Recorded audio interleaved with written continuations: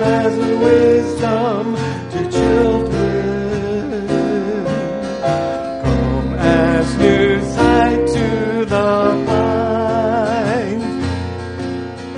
Come, Lord, and speak to my weakness. Take me, soul, body, and mind. Come, Holy Spirit, I need you. Come, sweet Spirit, I pray. Come with your strength and your power.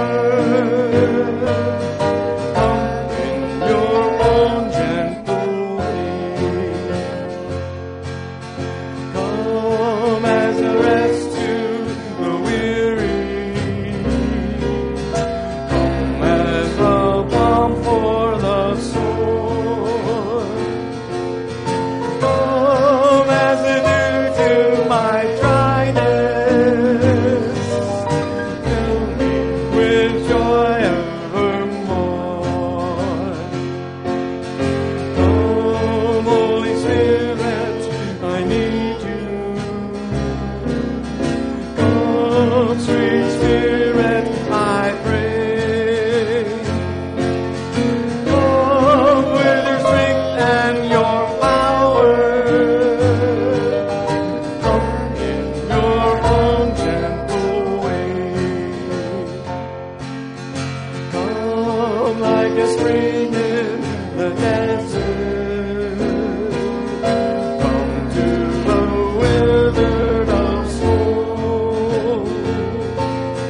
Oh, let thy sweet healing power touch me and make me whole. Come, Holy Spirit, I need you. Come, sweet Spirit, I pray. Come with your strength and your power. Come in your own gentle way.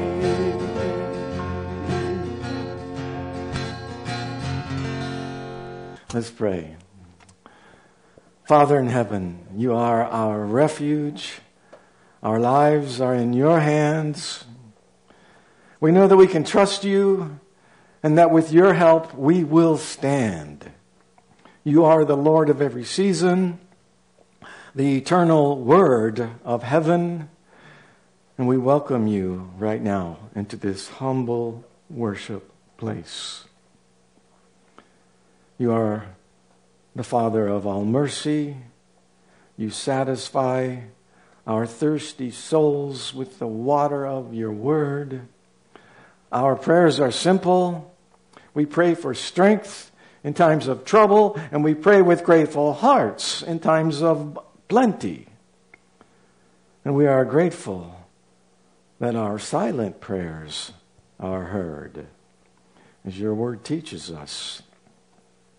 We recognize that the hunger in our souls can only be filled when we abide with you in the shelter of your care, when we follow where you lead, when we listen to your voice, and so we offer ourselves in your service. We desire clarity and purpose as we go wherever you lead. How wonderful it is to pray the words that Jesus taught us to pray. Our Father, who art in heaven, hallowed be thy name. Thy kingdom come, thy will be done, on earth as it is in heaven. Give us this day our daily bread, and forgive us our debts as we forgive our debtors. And lead us not into temptation, but deliver us from evil. For thine is the kingdom, and the power, and the glory forever. Amen. There's an old saying that we sometimes like to use. What you see is what you get. It's a relatively true saying for most of what happens in life. But when it comes to our spiritual identity, it's far from the truth. When we look at ourselves in the mirror each morning, Before we move on with the day, we see skin and teeth and hair and the rest of our physical appearance. We see what we look like. But what we see is misleading. We're not seeing what God sees. It's not that your eyes are playing tricks on you. You are looking at the outer part of who you are. And if you are a believer, what you see in a mirror is what you used to be. You're seeing the flesh. When you see the flesh, you see a face and arms and legs, and that's true. But in the New Testament, the flesh most often refers to how we are before we become followers of Jesus. Paul often used the word flesh when writing about someone who is not saved. Your original identity comes from your appearance. That's how the world in general establishes identity based on what is seen. We identify people by their cover, just like a book. Our identity is tied to our accomplishments and who others think we are. Bill's a doctor. Michael's an engineer. He was. Mary is a teacher. Joe's a truck driver. Cliff is a computer programmer. Diana is a stay-at-home mom. We also identify people by income, where they live, their race, their culture, whatever else is apparent to the eye. We all do it. I've walked into motel lobbies and walked right back out based upon what the motel lobby looked like. I've judged neighborhoods based on the appearance of just a few houses. Laura and I, we did a lot of rehab work on our previous home in Bradenton. After doing a lot of work, it was still in need of a lot of outside cosmetic improvements. But inside, the rooms had been remodeled. Regardless of what it looked like on the outside, it was on its way to becoming a very nice house. That's the way it is for us as followers of Jesus. God changes us from the inside out. The old nature that existed within us has been rehabbed. That old nature doesn't control us anymore. The Bible describes this very clearly. We are told that our old self is replaced. It's replaced by a new self, patterned after the image of Jesus. In God's eyes, He has given us a brand new identity.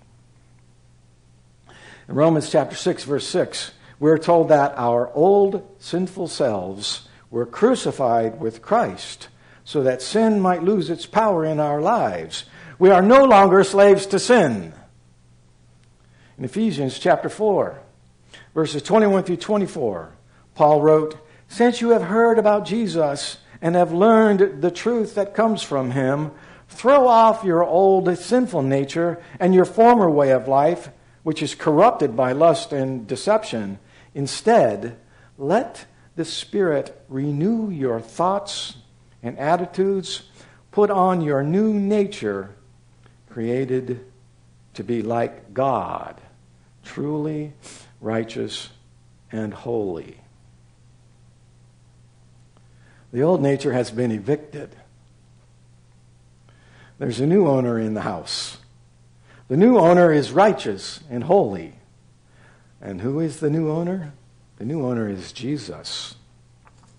Colossians 3, verse 3, we read, "You died, and your life is hidden with Christ in God." Something had to die for your life to be hidden with Christ in God. That something was your old self. When Jesus became your personal Savior, He became the new owner, and He started working on you from the inside out.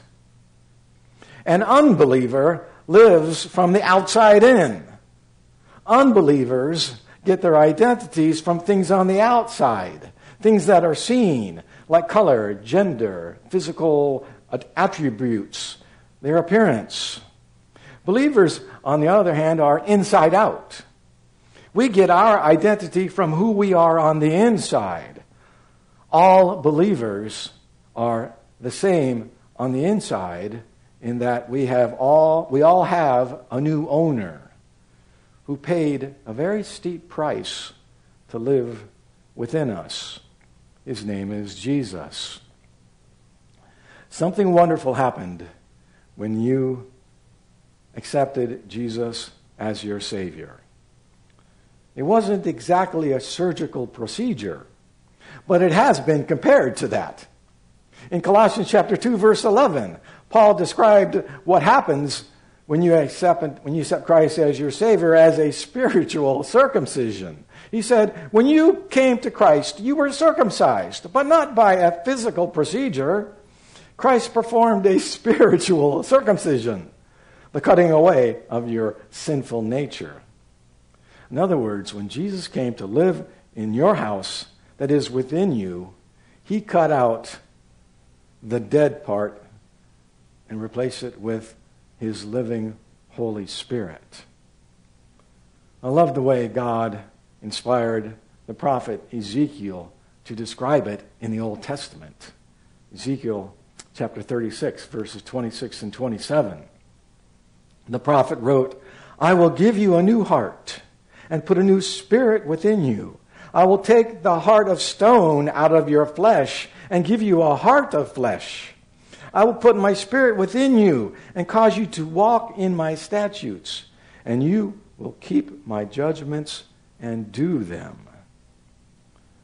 Oh my goodness, we are literally, and I'm not a literalist, but in this regard I am, we are literally born again. God takes out our heart of stone, the one we were born with, and modifies it. He infuses it with his Holy Spirit. And that enables us to know and follow him and to love him the way he loves. This is how the old man dies and how the new man, the new you, is born. The infusion of the Holy Spirit. So the new you is no longer just flesh and bones, your outward appearance. The new you is being fashioned by God's Holy Spirit within you. You can see the old you when you look in the mirror. But God sees the image of his Son within you. He sees you through the transforming power of the indwelling Holy Spirit. He doesn't see your broken down, weathered, tired body that carries you around for just a few short years on this earth. God looks on the inside. When Jesus said that those who believe will never die, he was talking about the new you, the spiritual you. The new you will not die, even though your body turns to dust. Your identity is not in your flesh. Your identity is not what you see every day in the mirror. We need to understand that what we see is not our true identity. If it was, that would be very depressing. We could never live up to God's standards. We would probably feel that God was against us. Paul understood this so well. In Romans chapter 7, verses 14 and 15, he said, the trouble is with me, for I am all too human, a slave to sin. I don't really understand myself, for what I want to do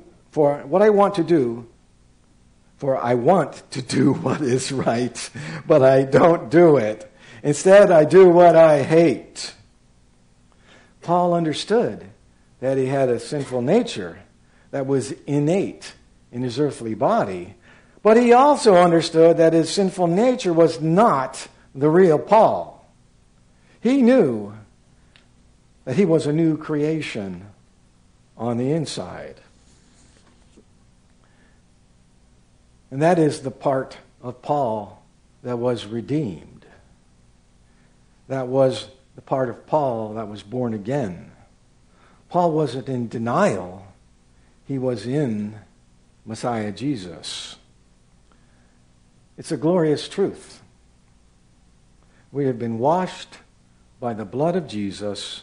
We've been justified and sanctified. And so Paul also wrote, therefore, if anyone is in Christ, he is a new creation. All things have passed away. Behold, all things have become new. 2 Corinthians chapter 5, verse 17. Our new identity is in Christ, regardless of what we may say and feel at any given moment. The old you would not feel guilty or remorseful about sin, but as a believer, when you sin, and we will all sin, no one becomes perfect, you will feel guilty, because that's not what the new you desires to do. As a believer, you lose your desire to sin. The Holy Spirit inside you is repulsed by sin. And as a result, guilt and remorse are felt. You feel guilt and remorse. So it feels real good to confess our sins. It makes us feel better.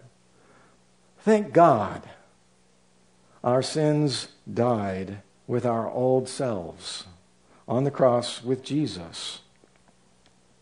Paul summed it up so well in Galatians, one of our favorite verses. I have been crucified with Christ. It is no longer I who live, but Christ lives in me.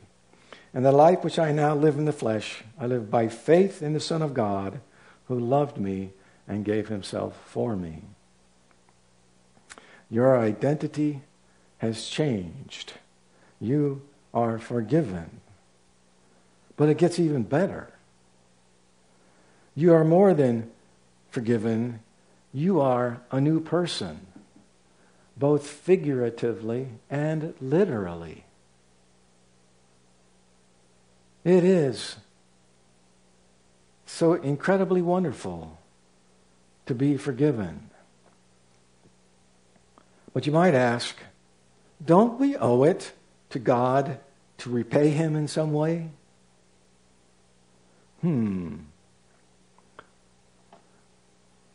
Romans chapter 4, the words of Paul again, verses 2 through 4. If Abraham was justified by works, he has something to boast about, but not before God. For what does the Scripture say? Abraham believed God, and it was accounted to him for righteousness. Now to him who works, the wages are not counted as grace, but as debt. See, the wages are not counted as grace, but as debt. What does that mean? This is powerful stuff. When you receive a paycheck, do you thank your boss when your money is handed to you? Normally you don't. In fact, you might even mumble under your breath that your boss isn't paying you enough. You don't thank your boss because your paycheck isn't a favor. You earned it. That's what Paul's talking about. When you work, your boss then owes you a debt. In other words, if you could work to earn God's favor, then God would be in debt to you. But grace doesn't work that way. Grace and works are diametrically opposed. The gift of eternal life, your salvation, is free. No boasting is allowed. The same truth prevails in our daily walks as well. That's right. It's not just your salvation, but it's also our daily walk as believers. We are saved by grace. And this is one thing I tell people so often. We are also we also get the opportunity to live by grace. We're saved by grace and we live by grace. You cannot help yourself become saved. Likewise, you cannot help yourself accomplish God's work in you. Does grace go out the window when we become a Christian? No. See, the work we do for God is not from us. We say it all the time. It's Christ in us. God doesn't change the way He deals with us after we're saved. God saves us by grace. God also wants us to live by grace. In 2 Corinthians chapter 12, verses 8 and 9, Paul told us how he was able to work so arduously for the Lord. Paul said this, 3 different times I begged the Lord to take my thorn in the flesh away. Each time he said, my grace is all you need. My power works best in weakness. So now I am glad to boast about my weaknesses so that the power of Christ can work through me. Jesus said that His grace is sufficient. And Paul humbly accepted that grace. Paul didn't say, thanks for your grace, now it's my turn to do something for you. No, Paul said that he would most gladly boast in weakness and rest in the power of Christ. And Paul concluded in the next verse, verse 10, when I am weak, then I am strong. That can only make sense if we are resting in the power of God's grace. If you think that through your own efforts and discipline that you can live the Christian life, then you are putting yourself into a weak and dangerous position. It's dangerous because if you are somewhat successful in being outwardly obedient, then you will likely become proud of yourself, proud of your performance, become judgmental of others who in your opinion aren't as obedient as you. How do you know that your obedience is the work of the Holy Spirit within you? Now this is sort of a play on words. The answer is life-changing. Obedience is only possible through the work of the Holy Spirit. You are either trying to achieve obedience on your own, or you are trusting in God's grace to empower you. Are you trying or are you trusting? In 1 Corinthians chapter 15, verse 10, Paul told us how he was able to labor so effectively for the Lord. He said, but by the grace of God, I am what I am, and His grace toward me was not in vain. On the contrary, I worked harder than any of them, though it was not I, but the grace of God that is with me. Paul labored. We all know that. That's an understatement. But he knew that his labor was not through his own effort. His labor was supplied by the grace of God. He thoroughly understood that. He knew that God is in control and that God would lead him in the path he was to follow. He wrote, for God is working in you, giving you the desire and the power to do what pleases Him. This verse is wonderful. It was part of our opening call to worship. It tells us about what I like to call active rest. Active rest. What's that? Well, first of all, God is not sitting back in an easy chair wondering what we might do. He sought us out and found us through the blood of His Son, and then He placed His Holy Spirit within us.